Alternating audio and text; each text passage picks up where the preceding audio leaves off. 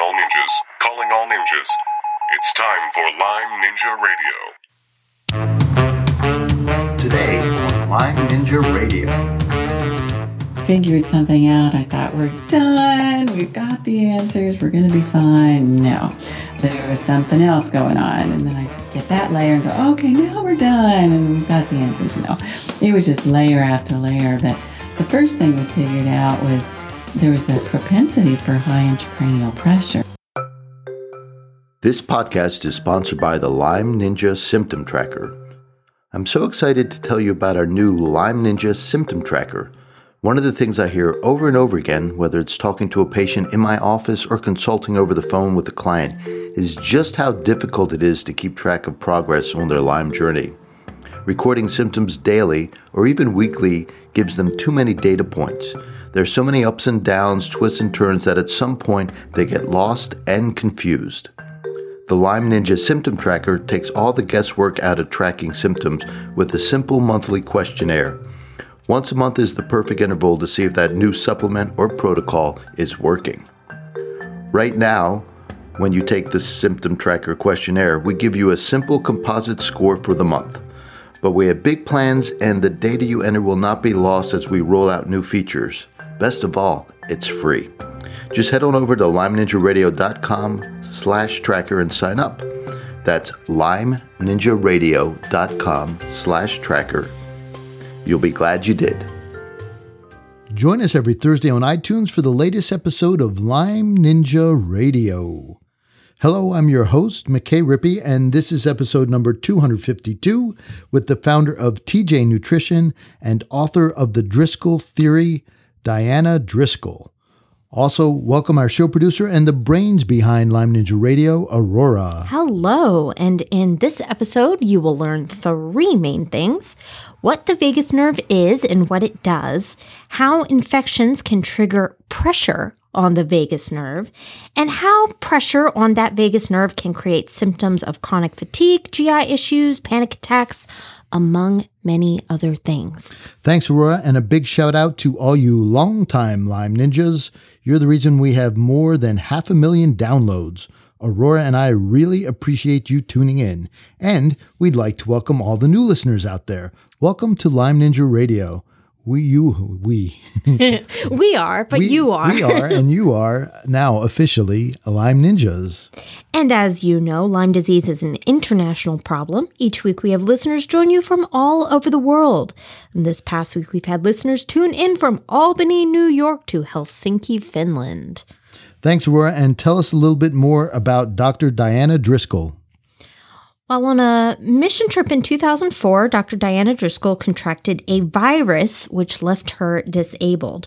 She developed POTS, gastroparesis, headaches, and a constellation of other symptoms. Constellation. A constellation. It's not like a consolation prize. No, it definitely wasn't. No, it's a booby prize. She was unresponsive to traditional treatment and worsened every year. But when her 8-year-old son started developing similar symptoms after getting sick, she made it her personal mission to understand what was going on with her and her family. She eventually discovered she had an issue with the vagus nerve and acetylcholine. She developed a supplement that could address what was going on. She founded TJ Nutrition and worked to help others with invisible illnesses by supporting the vagus nerve. Now, why did you want to talk to Dr. Driscoll? Well, as you're beginning to learn by now, all you listeners out there, that there are 3 phases on our Lyme journey roadmap: reboot, resolve, and restore. Now, one of the interesting things is Dr. Driscoll's symptoms and her theory about why the symptoms came about, and they sound plausible to me after listening to her, and I think you will too, is the infections left some damage behind that needed to be corrected. And the damage was with the vagus nerve particularly, and created a whole constellation of related symptoms because that nerve was irritated or compressed or irritated and compressed or whatever was actually happening there. I don't think anybody actually images the vagus nerve to know for sure. Regardless, she was struggling.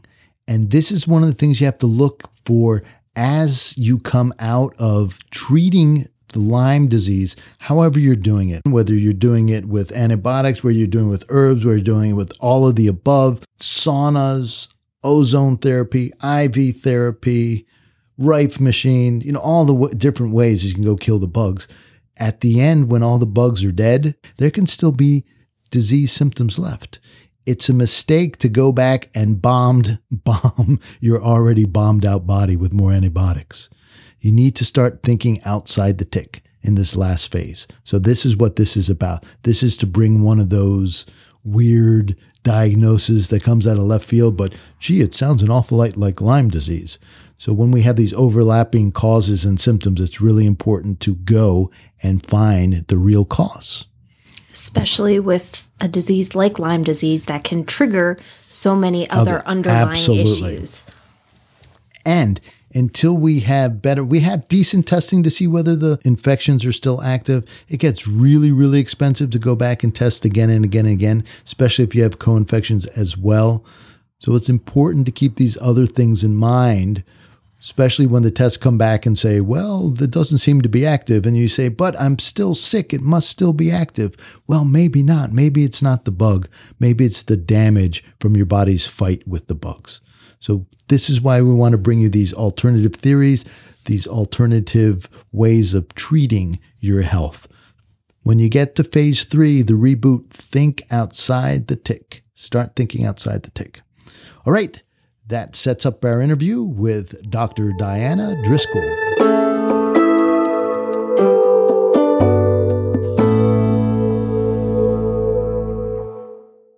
Hello, Dr. Driscoll. This is McKay Rippey from Lyme Ninja Radio. It is so good to talk to you, McKay. Thanks for having me. You're very welcome. And it's going to be such a great conversation because your background is incredible. I love people like you who've got the clinical background, the research background, and have the curiosity background, and mix it all together and really pull things together, because so many people suffering with Lyme and Lyme-like diseases really don't fit into any standard category, right? Or that, like we were talking a little bit earlier, they overlap into so many that it doesn't make any sense. So to have somebody synthesize things like you do is just incredible. Well, you are very kind. I wish I could say I dove into this because I wanted to, but I think being a patient, I've had the motivation and a different perspective than researchers who were not sick. And then both of my kids were sick. In fact, my son was completely disabled. He got sick when he was 8 years old. So the motivation behind seeing your child suffer is also such a strong one that you never think illness is being an advantage, but in this case, it was. You know, my background is acupuncture, and one of the requirements going through school was that you get treatment. And I always thought that surgeons should go through surgery just to create a little bit of sympathy in what they're creating from the other side. Absolutely. If we had more researchers with invisible illnesses, we would be further down the road and getting answers, I have no doubt. But it's not something I would wish on anyone. No, that's for sure. Right. You started out as an ophthalmologist. Do I have that correct? An optometrist. Sorry. Optometrist. That's okay. Real close. Now, why optometry? What inspired you? Oh, that's interesting. Yes. Well, I kind of grew up in an eye doctor's office. I was very nearsighted, and it seemed like such a clean profession. I almost went to law school. I love that. It's a clean. It is very, very I felt rarely. the same way about acupuncture. I used to tell people I don't like blood. That's right. Absolutely.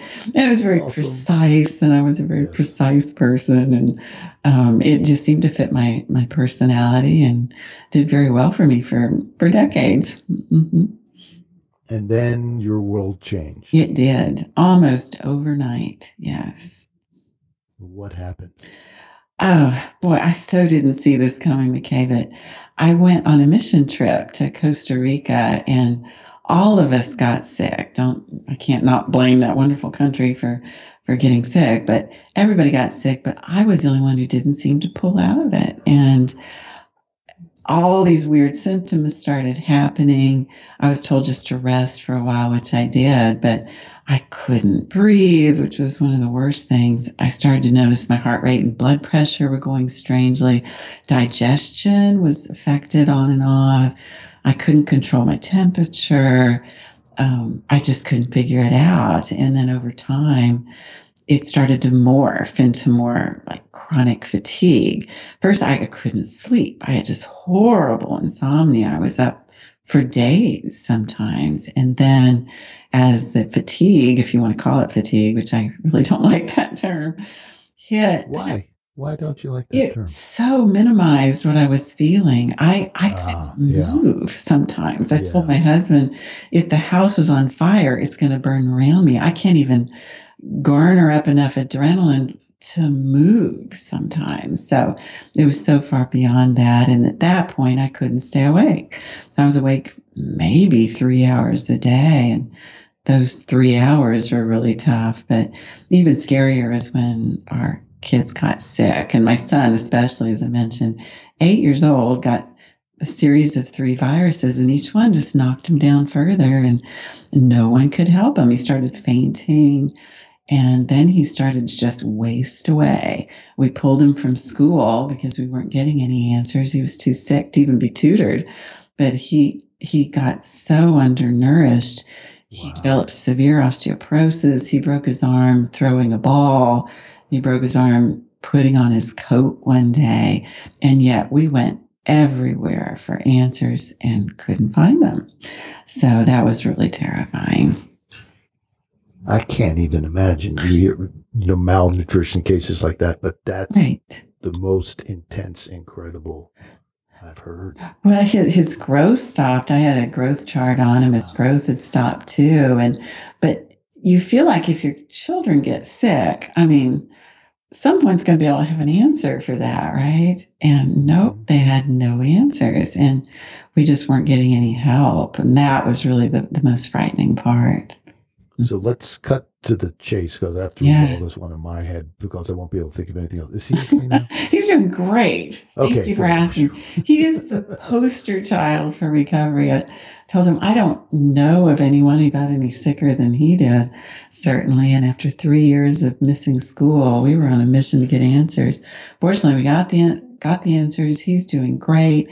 He has not been sick in many years, nor does he think of himself as a sick person. He's now an athlete, of all things, in volleyball. He's in his senior year in college and nearly straight A's. So it's amazing to see how well he's doing after we've lived that journey. I wish we'd had a crystal ball back then, McKay, because it was so scary. And we could have looked in that crystal ball and said, this is all going to work out. But we didn't know it was going to be years and years for answers. Now, at the time, did you know it was infection-based? Did you suspect it was? Or did you thought, well, the infection triggered something that was latent in his system? What were you thinking at the time? Well, it made it a little more obvious if we looked at both of us, because I had a viral trigger. And James had a series of 3 regular viruses. These weren't weird viruses.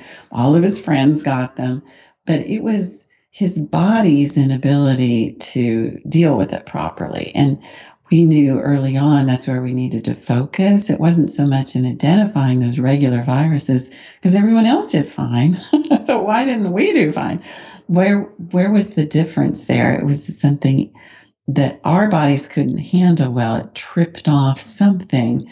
And although at the time we didn't know what it tripped off, we were looking at ways that we could maybe get back to where we were.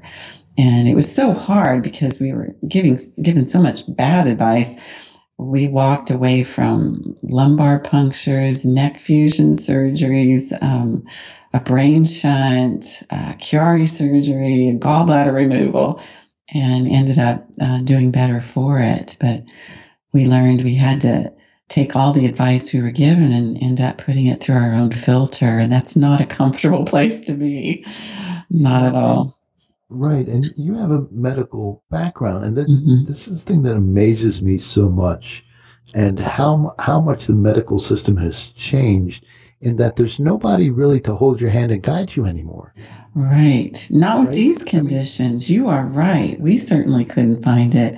And I even, once I was diagnosed with autonomic dysfunction or POTS, first we celebrated, yay, we have a diagnosis. That Yeah, means exactly. what? You No, feel better no. just having a diagnosis, right? No, Somebody knows what's going on. Yeah. exactly. They'll know what to do and we'll have a treatment plan. No, Yeah. no, not so much. Yeah, we did have a treatment plan, but that was all centered on trying to Stand pass up the slowly, symptoms. right? Put your Stand up feet on the slowly. floor first, right? Have a lot of salt, beta blockers, compression hose, whatever. But I would tell my doctors the orthostatic problems were the least of our worries. I was sick in any position. When I was vertical, my heart rate would go faster, but it wasn't normal in any position. And I even asked them, can you ignore the heart rate and look at everything else that's going on? They said, nope, can't do that. So nothing was really making any sense to me. And no one could tell me why my heart was racing like that. So How fast would it go? my resting heart rate, McKay, was 122 for a while. And that's so not It's a brisk normal. walk. You're jogging in place at all times. But again, that part didn't bother me. It really didn't. Because you didn't feel, right? You couldn't tell that your heart was racing, not could much. you? No. Yeah. In fact, when they artificially tried to slow it down with beta blockers, You probably okay, felt then it was a terrible. problem, right? Yeah. So then Because your heart's it's compensating. Right. And I said, Right. what is it compensating for? Because until we figure that out, I might need that fast heart rate. Because slowing it down, I just felt like I got run over by a truck. Yeah. But they just really didn't know what to do. And even after participating in clinical trials at Mayo, which I thought, okay, this is great. New research. I was in 3 of their trials. I thought they'll have some answers. Their conclusion was, oh, POTS patients are perfectly normal. We're just more aware of our own bodies. I was horrified. You're kidding. Horrified by that. And my condition wasn't subtle. My son's was not subtle. It wasn't like we could just push through this, Right. But I thought, okay, if these are the best minds that work on this, we are on our own. And we set up a corporation, Genetic Disease Investigators. I thought there's likely some genes at play here. What are the chances I could get sick? Both of our kids get sick, and yet my husband wasn't affected. So there's likely some genes involved. Yeah, exactly. And we wanted to get some answers. So that's where we put all of our money, all of our time, or all of my time. My husband was still trying to keep food on the table to get some answers. And I can't ask any other question because I know everybody else has the same one. What did you find?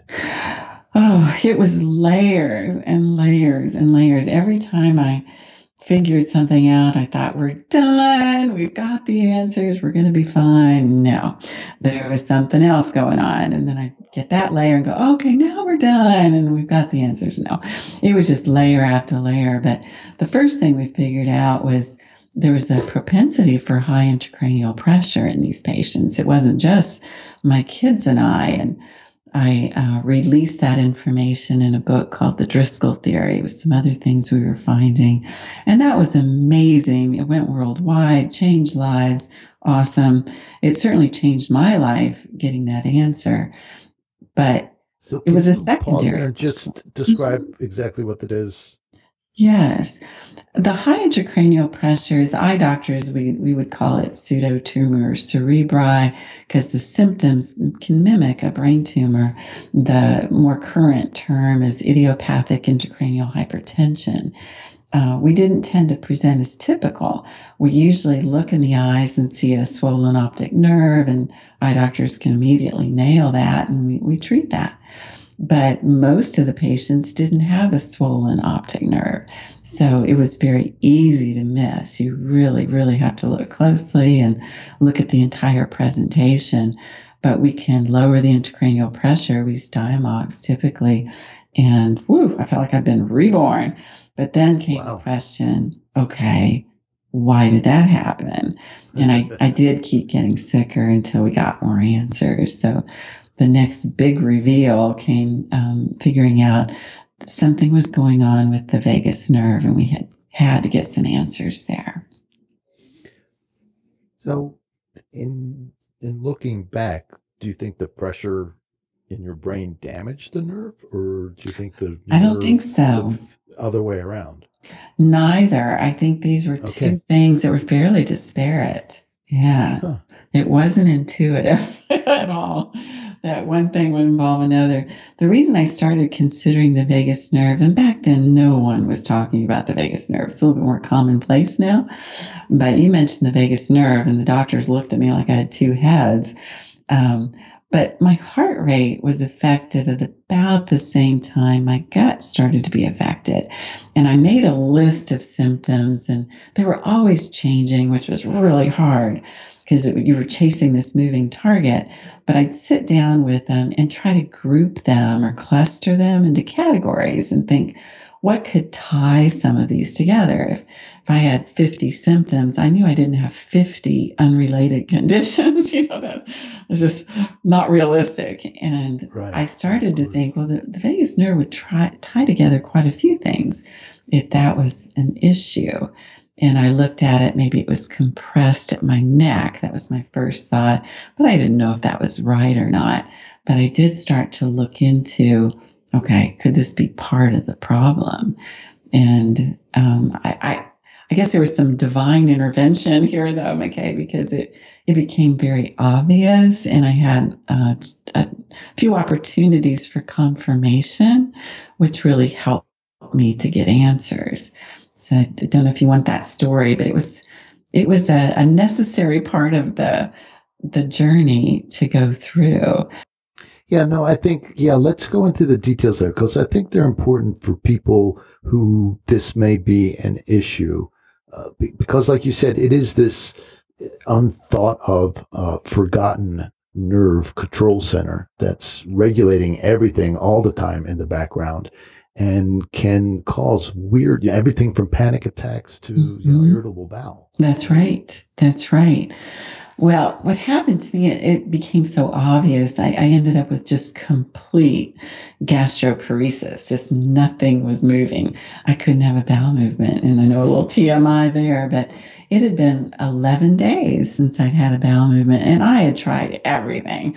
I had 4 big Tupperware containers of every GI medication in demand, either to start, to stop, or work around or whatever. And I had gone through everything. I was just miserable. It wasn't just the fact I couldn't have a bowel movement, but that on top of just being so sick, you just feel horrible from head to toe. And it was just too much. And I went to my doctor, and she really didn't have anything that she could add that I hadn't already tried. But I told her I did have some vague discomfort down in the lower right-hand quadrant of my abdomen. And she said, well, maybe it's a kidney stone. Maybe I'll send you to a urologist. And I thought, well, I'd never had a kidney stone, but from what I'd heard from friends, it didn't sound like it was a kidney stone, but I don't think she knew what else to do. So she sent me to a urologist, and he gave me this dye to drink and imaged me for stones, and there was no stones. And he was just a real nice guy. So I talked to him about what I was considering on the vagus nerve. And I said, if this is a vagus nerve issue, could this pain be the valve between the large and small intestine, the ileocecal valve? And he thought that was just fascinating. And he said, tell you what, I have a surgeon buddy right up the hall. Why don't you trot on up and talk to him about it? Maybe he can help with this. And I talked to him and told him what I was thinking. And he said, Diana, if you think it's a vagus nerve problem, don't have abdominal surgery unless it's life-threatening, because we cause gastroparesis. We cut right through these nerves. I was horrified. I appreciated his honesty, but I went home and still didn't have any answers. I went to the emergency room. At that time, they did check my gallbladder, wondering if that pain was gallbladder. And that was interesting, McKay, because my gallbladder wasn't working. They said it's 8%. Shut down as well. Shut down, completely shut down. 8% ejection fraction. And I didn't. Did you lose your appetite? Could you eat? Oh, gosh, some. You hate to eat when you're that Distended, yes. But I had to eat some, and I was thirsty, Oh, but the gallbladder, although they wanted me to remove it, I thought this just doesn't sound like it's urgent. It's not filled with gallstones. I asked if it was going to explode like an appendix or something. Right, it wasn't infected. It just wasn't working. It's just sitting there, So I thought, this sounds neurological. It just sounds like it's sitting there waiting for someone to say, it's time, Mr. Gallbladder, spit out some bile. It just wasn't getting the word. But then what happened, and we talk about that divine intervention thing, 3 days after I saw that urologist, I got a kidney stone. And this was, I swear, and that's what my doctor said. No. I said, no, I realized 3 days ago when I saw you, I didn't have a stone. I understand that. I accept that, but I do now. And they're just so painful, right away. And he met me at the hospital and he removed the stone. But as soon as I woke up, he was right there and he said, Diana, you're right. I said, what? He said, it's your ileocecal valve. I said, oh. How do you know that? And he said, well, that dye I gave you 3 days ago is all inside you, but it's crammed up against that valve. They use imaging to pull out the stone. I said, oh, that's amazing. We have confirmation. What do I do? And he said, well, I don't know. I just was here to remove your stone. That's not my part of the body. That's right. So I went home miserable. And then I thought, okay, I'm on my own. I've gone to every doctor I know of to go to and can't get any help with this. Let's just assume I'm right. Let's say this is a vagus nerve problem. What could I do? And I remembered back in school studying the cranial nerve, studying the vagus nerve. And I remembered there are two parts to the nerve. There's the long, what we call a preganglionic part. It goes from the brain down the neck into the chest cavity, down into the abdomen. And then there's a tiny gap, what we call synapse. And there is a real small postganglionic vagus nerve. And I remember the professor saying the postganglionic vagus nerve is so small, it's almost a part of the organ itself. What I don't know, McKay, is why I remember these details from like 35 years ago. I mean, it's just kind of freakish, but I think my nerdism played in my favor on this one. So I remember like I was in school yesterday and I thought, okay, as far as I know, I still have this postganglionic vagus nerve. How could I maybe stimulate that nerve to help me? Yes. Yeah. So I thought about the neurotransmitters. Nerves communicate with a chemical, of course, the neurotransmitter. Thought, what's the neurotransmitter of the vagus nerve? Well, that's acetylcholine. That came back to me right away. Well, we can't use acetylcholine. It's not a drug. The body breaks it down immediately. So you have to use a substitute or what's called an agonist. And I thought, okay, what's the agonist? As you learn these in school, the agonist for every neurotransmitter out there. What's the agonist for the postganglionic part of the vagus nerve? And I thought, oh, well, that's easy. That's one of the few I remember because the vagus nerve is the only nicotinic acetylcholinergic nerve in the body, meaning its agonist is nicotine. So I called my husband at the office and I said, can you swing by Walgreens on the way home and get me a nicotine pack of cigarettes? That's right. And it occurred to me, and I thought, okay, let's try a patch first. And I didn't know if it mattered where I put it, but I put it over that lower right hand. Yeah, of course. And I kind of pictured the nicotine going through the skin. It's transdermal after all. And then going down and maybe landing on that postganglionic vagus nerve and seeing if it would stimulate a bowel movement. And so is this one reason? Sorry, I stepped on the end of the story. It worked. It worked. It was amazing. Like an hour and a half or so. And, and when the right intervention, things move quickly, right? That's right. It was a perfectly normal bowel movement. The valve opened beautifully. And I used that patch 4 days straight, had no problems at all. And incredible. Yeah. Well, I thought, okay, we've got some lessons here. One, the receptors are working great. All the research to date had been assuming there's some autoimmune condition affecting those receptors. No, the receptors. Destroys the receptors, right? Mm-hmm.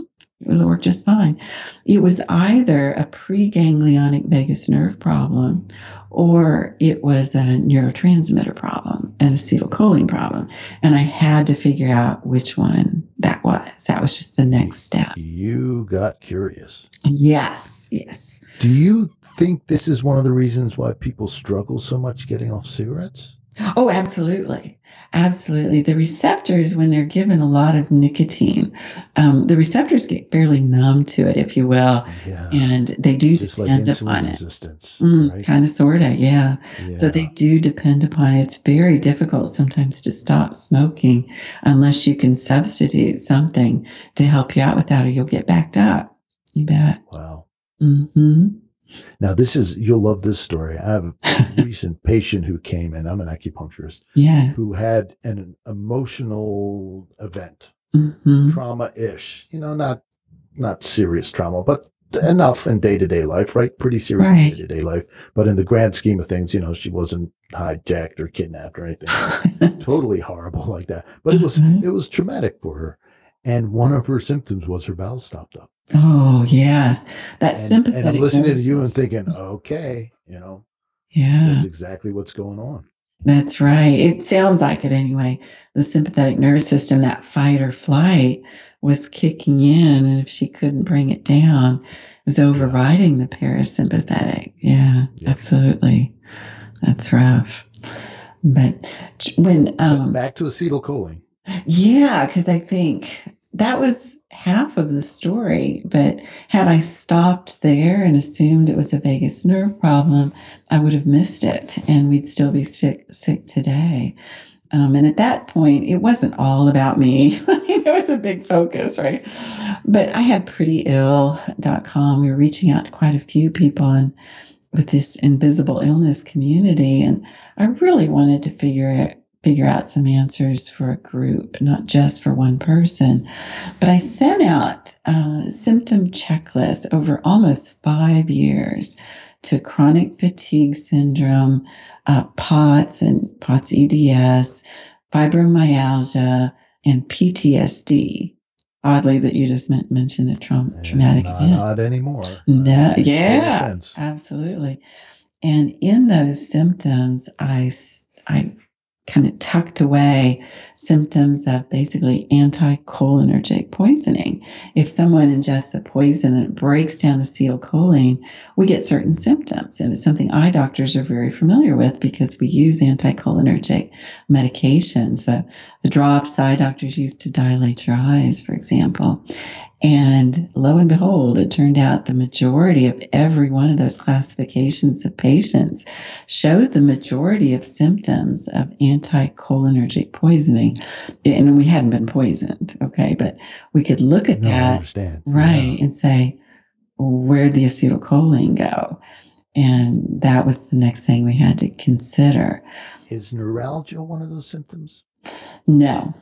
Neuralgia is not a symptoms, but some of the weirder symptoms, McKay, were some of the visual symptoms, like visual snow or having difficulty seeing textured surfaces. You try to explain that to a doctor. That is a weird one. Yes. And I would hear that from patients sometimes. At first I would go, what's happening? Some man said, I'm seeing parasites on the sides of my eyes. And now what are you seeing?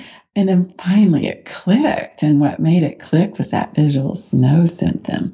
As eye doctors, we know if someone's having visual snow, it's likely an acetylcholine problem. That's the only known medical reason for that.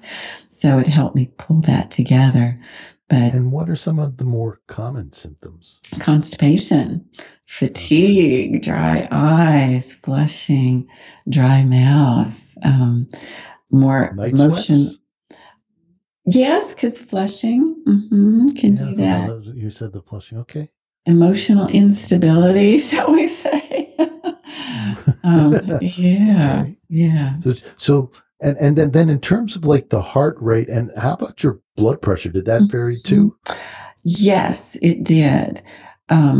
At first, it would drop down, but when I was vertical, it would go up. And that was tough to figure out, but it was basically all over the place. Honestly, it had no rhyme or reason. I even told my husband, the doctors will never figure this out. If I lie on one side in bed, my heart rate and blood pressure could do one thing. If I flipped around to the other side, it would be completely different. And That's crazy. isn't that That's wild? the vagus nerve. Actually, believe it or not, McKay, No. it sounds like it would be. It was Right? the intracranial pressure on the brainstem. Oh, okay. Yeah. Itself. Yeah. But that was kind of the issue, was picking through those things, and I didn't want to assume anything was right until proven otherwise, and had to work through those details so carefully. Like nicotine, although the patch allowed me to have bowel movements, yay! Nicotine also activates inflammation, causes oxidation, releases chemicals like cellulase and elastase that actually destroy tissue. Not a good idea. And by day 4, my abdomen looked like it had been eaten by fire ants. I couldn't continue it. This wasn't just a vagus nerve problem, though. I really wanted to try to figure out a way to do what nicotine did for my vagus nerve without nicotine, and I needed it to cross the blood-brain barrier to help acetylcholine for the brain. That was one reason I could not stay awake. I couldn't organize my thoughts. It started out, you hear the term brain fog, and it started out like that, where I felt like I was thinking through oil. But ultimately, it got to, I had zero short-term memory. That was really terrifying. No executive function. I couldn't make a to-do list of 2 things to write down. I just couldn't do it. That's going to sound so familiar to so many chronic Lyme patients. Oh. The brain is just shutting down like that. Well, the neurologist thought this is neurodegenerative. We just don't know what disease this is yet. And I believe it. I felt like it was neurodegenerative, but I thought surely it would have shown itself by now. No, it started to return immediately once I figured out how to put something together orally to take the place of all that. And like all about red sunshine. Here you're taking a drink in the background there. You need a breath. It's quite the story. Well, okay, yeah. So you're sorting this out. It's not, nicotine isn't the solution. Acetylcholine's involved. Your vagus nerve is involved. Your swollen brain is involved. And so now you realize there's no drug that's going to help me with this. So I need to figure this out myself. Exactly. Again, on a mission. I thought, I always liked organic chemistry. And I remember thinking, if I can keep my wits Wait a minute, about. say that again. I know. I'm sorry. That's just. I think I've heard that once before. Very strange, right? Oh, but just say I survived organic chem. That's right. I'm not going to say it wasn't easy, but yeah. That's awesome. Well, I thought, is there enough either medications, supplements, or ingredients out there that if I could figure this out, if I could cover for genetic defects dealing with acetylcholine, because I thought that's where some of it was, if I could allow it to cross the blood-brain barrier, but I'll come into the body just the right time and at the same time and get that stimulation of the postganglionic vagus nerve, just like nicotine did. Without the nicotine, then we got something, and immediately started working on it. In fact, it was 3 years basically in our kitchen trying to put this together and giving it to my son and I both. He always likes to say he was patient 0. It's like, no, he was patient 1. I was patient 0. And nailed it after a while. Got it so that indeed we could get the reassurance the vagus nerve was working by the bowel movement. And then we knew, okay, if we're getting the bowel movement, the organs are likely kicking into place. The brain was so immediate. I could immediately stay awake again. The first day I put this together, I could stay awake for an hour and a half, and I could actually work and think. And then it wore off. I thought, I've got to go to bed. Thought, well, could I need more? I took some more, came back, worked another hour and a half or so, and went through that 5 times. So that was very obvious. It was doing what it needed to do for the brain. But praise God, that's what my son needed to start absorbing nutrients again. And ultimately, of course, recovered from osteoporosis. His growth resumed. And then eventually he was ready to start taking control himself, wanted to start working out, lifting weights, and the rest, they say, is history. Yes. Yeah. Yes, absolutely. So can you explain this? I don't understand. How does this system affect nutrient absorption? That is a good question, because the vagus nerve controls every aspect of digestion. Okay, so for example, when food is on its way, even sometimes when we just smell it, we anticipate it, the vagus nerve tells the brain it's on its way. The stomach acid production goes up to help us start breaking things down. It tells the pyloric valve at the base of the stomach to open, to allow food to exit the stomach, go into the intestines. Importantly, it also tells the gallbladder when it's time to start kicking out bile. That's when my gallbladder wasn't working. And then it partially controls the pancreas to spit out digestive enzymes. It controls motility or movement of the stool throughout the GI tract. So when that's not working well, we don't digest well. We can't break down the food properly to then pull out the nutrients. There's a little more to it, though, because the vagus nerve is also the anti-inflammatory nerve of the body. And if we're dealing with any sort of chronic inflammation, if we don't have that nerve working for us, we'll deal with more of that inflammation.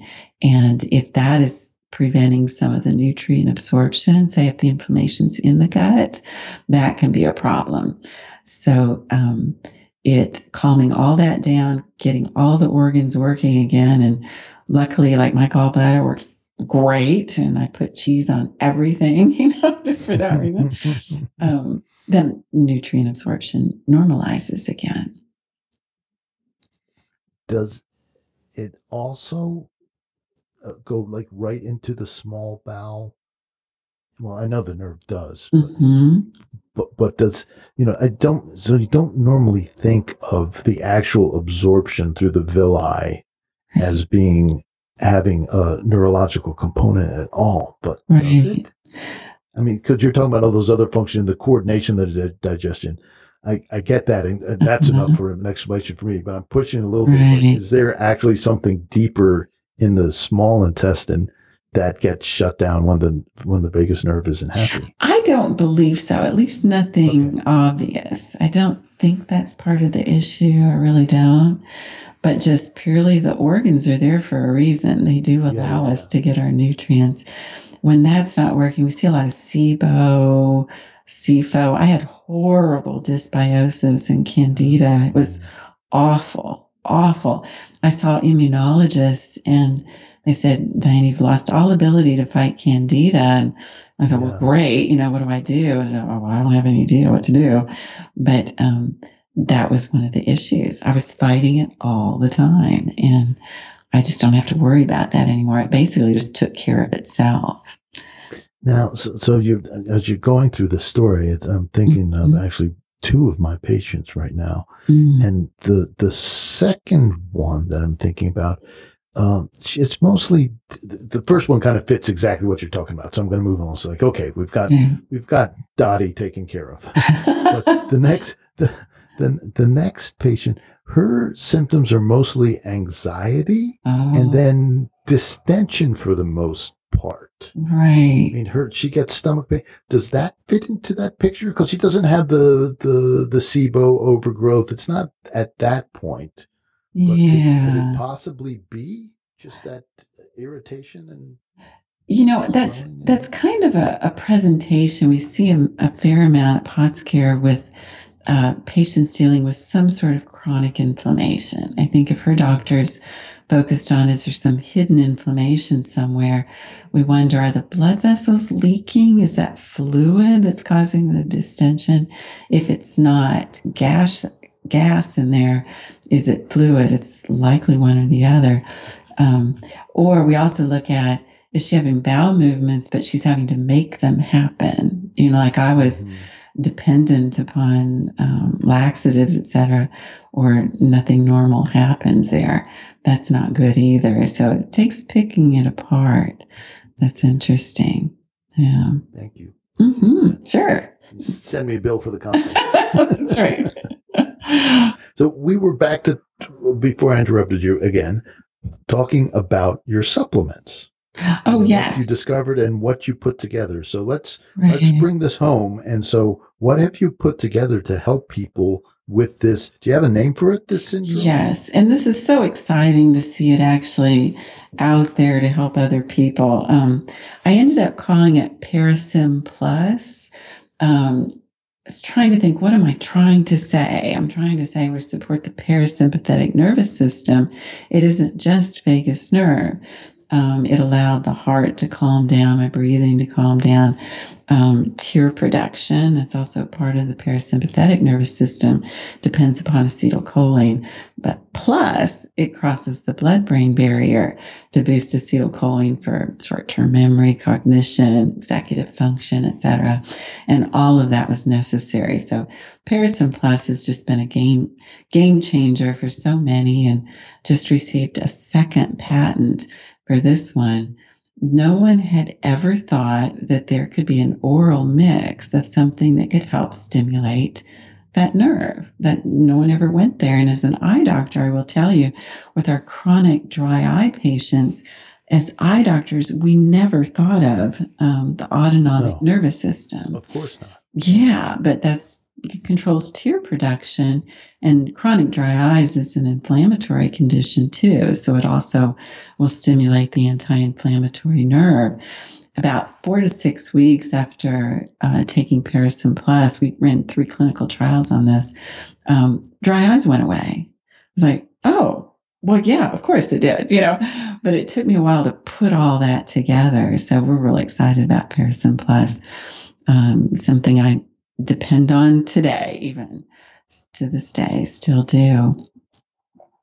And so that's another interesting question. So, and I think this would be a good discussion. So you were clearly in the beginning, when you first taking this, you talked about, okay, I needed it every, what did you say, 2 hours, 3 hours? Yes, like that was crazy. And how long did it take to replete your system? How long did it take for you? So you were now on a maintenance dose. Right. Was it a week, 2 weeks, 3 months, a year? Right. No, that's a really good question, because we don't have a blood test for this, right? One reason I had to go from the symptoms, and we know if we get too much, we tend to get watery eyes, heart rate slows, we get too much saliva. Never even came close to that. But the first day, again, I was on 5 doses. I think I was probably the most extremely ill of any patient we've seen, unable to stay awake, just down to nothing.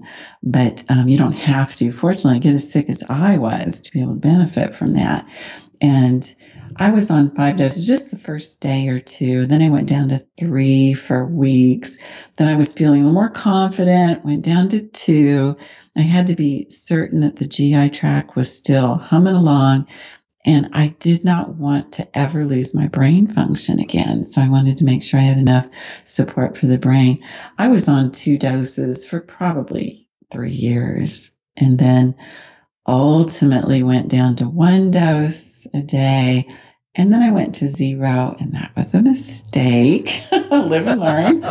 Well, I thought, you have a genetic predisposition. Sometimes those need to be permanently supported. Yes. Well, none of us like to take pills, and I'm one. And I thought, I think I'm good enough. I thought, I have, without this, a couple bowel movements a week. That's pretty good, right? No, that's not pretty good.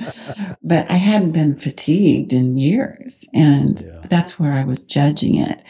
But then I ended up in the hospital with an infection, and they scanned me and said, oh, you're full of stool. FOS is what you see on the record. And I thought, okay, that's not acceptable. But went back on it when I got pancreatitis out of the hospital. I was terrified, McKay, because that could be really serious. And thought, is there any way, if I get the vagus nerve back in on action here, that it could nudge the pancreas and help control the inflammation enough that maybe I could pull out of that? And it took a month for full recovery, but it started to turn the corner in 2 days. So I told my husband, we need to get this out to others. It's doing more for inflammation behind the scenes when I'm not even aware of it. So again, try to set out getting it out to the masses. And that was a lot of work, but it was so worthwhile. Dr. Driscoll, you've been incredibly generous with your time and sharing your story. It's just amazing. I learned so much from you today and really enjoyed it. How can people get in contact with you? Yes. Because I'm sure some are going to say, you know what? I need Dr. Driscoll. Oh, that's great. Well, I am working full time, and I have been since I recovered from POTS at POTScare, and we see patients full time. So I'm at potscare.com. Parasym Plus and some other supplement mixes I had to come up with, even just for my own recovery, honestly, is at vagusnervesupport.com.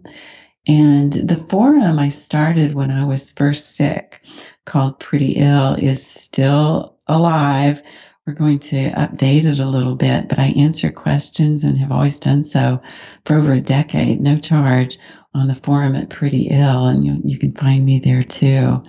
So, and when I'm not working, I'm actually getting to enjoy a normal lifestyle, which is just an amazing thing to happen. I never saw that coming. And I think for anybody out there listening, no matter what your struggle is, especially though if it's in that invisible illness realm like Lyme disease, know that there are answers. Don't ever lose hope, because there are people working behind the scenes to get these answers. And as old as I was and as sick as I got, I could still recover. So to just hang on to hope, I think that's such a powerful thing.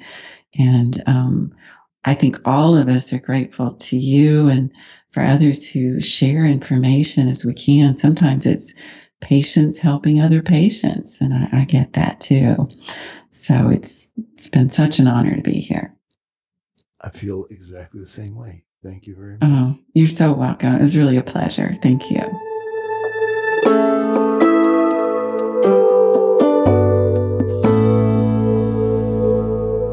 That was just an incredible interview. You know,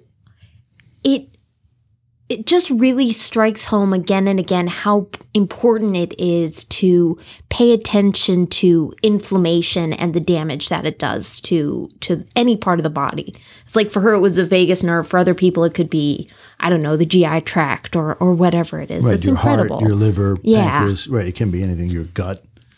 Inflammation is a very, very important part of healing.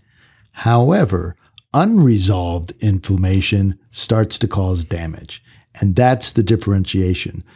There's kind of this thought out there. I was just at this herbal talk locally at the other side in downtown Utica. If you're ever hanging out in downtown Utica once a month, Pete he's really knowledgeable about local herbs. So it's really cool to listen to talk. Anyway, the point is we got into this off on a sidetrack talking about fevers in kids and breaking fevers and should you not, using Tylenol, blah, blah, blah.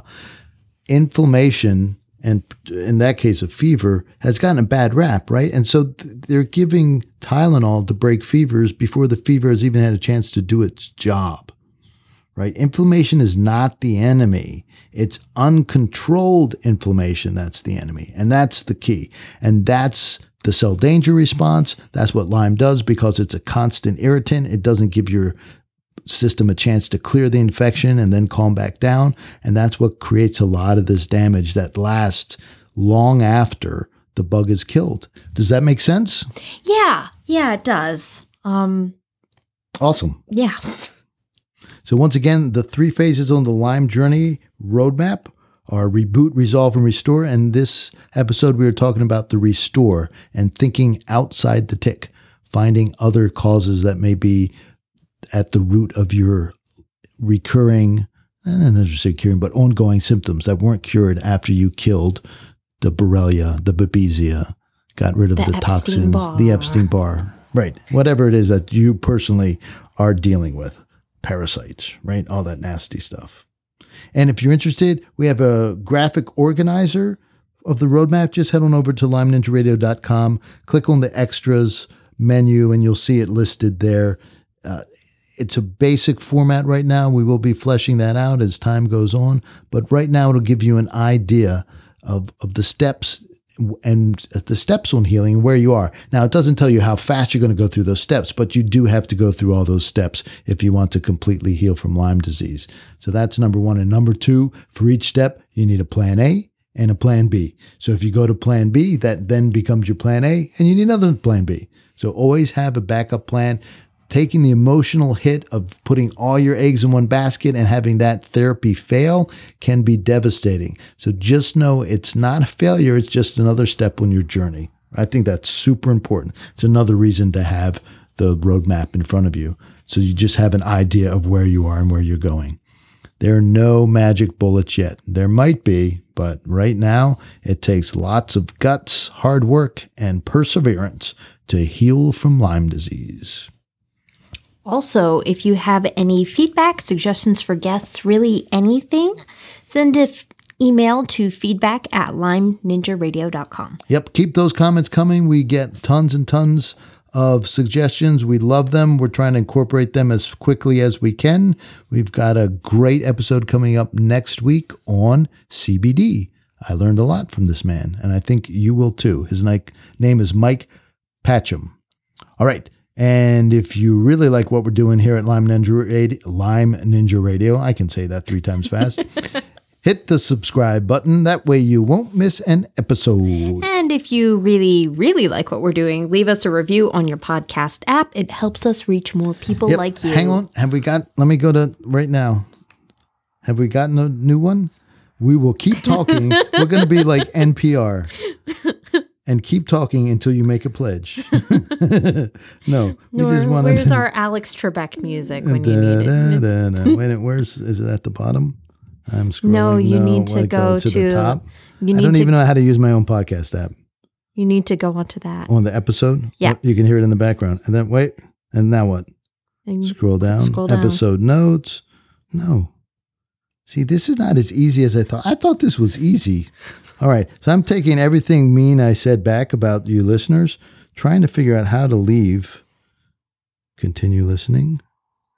It's going through every single episode. And there are a lot of them. Oh, all the way at the bottom. Write a review. Here we go. October 22nd. Excellent. Who is this? No words of appreciation. Oh, that's so sweet. Thank you. Anyway, I guess we can stop talking now because we have a new... But we're in November now. It's time for a November. Aurora and I looked at other like super famous podcasts. Now, some of the major ones, they have hundreds of reviews, right? But some of the in-between ones, they have less reviews than we do. And they have way more listeners. And that's a testament to you guys out there and the passion you have for getting healthy again. So keep it up. We love you. We love talking to you. We're not going away anytime soon. Yep. But you guys are the reason why we do this. We would not have stuck out to 252 episodes if we didn't know that you guys were out there listening. Oh, very well done, Aurora.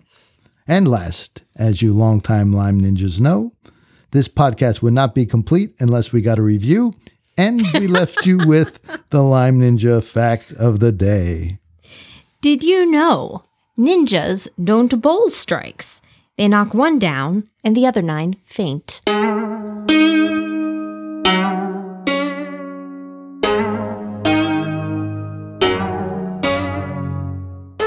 Lyme Ninja Radio is a purely public broadcast and is not intended to be personalized medical advice for any individual's specific situation.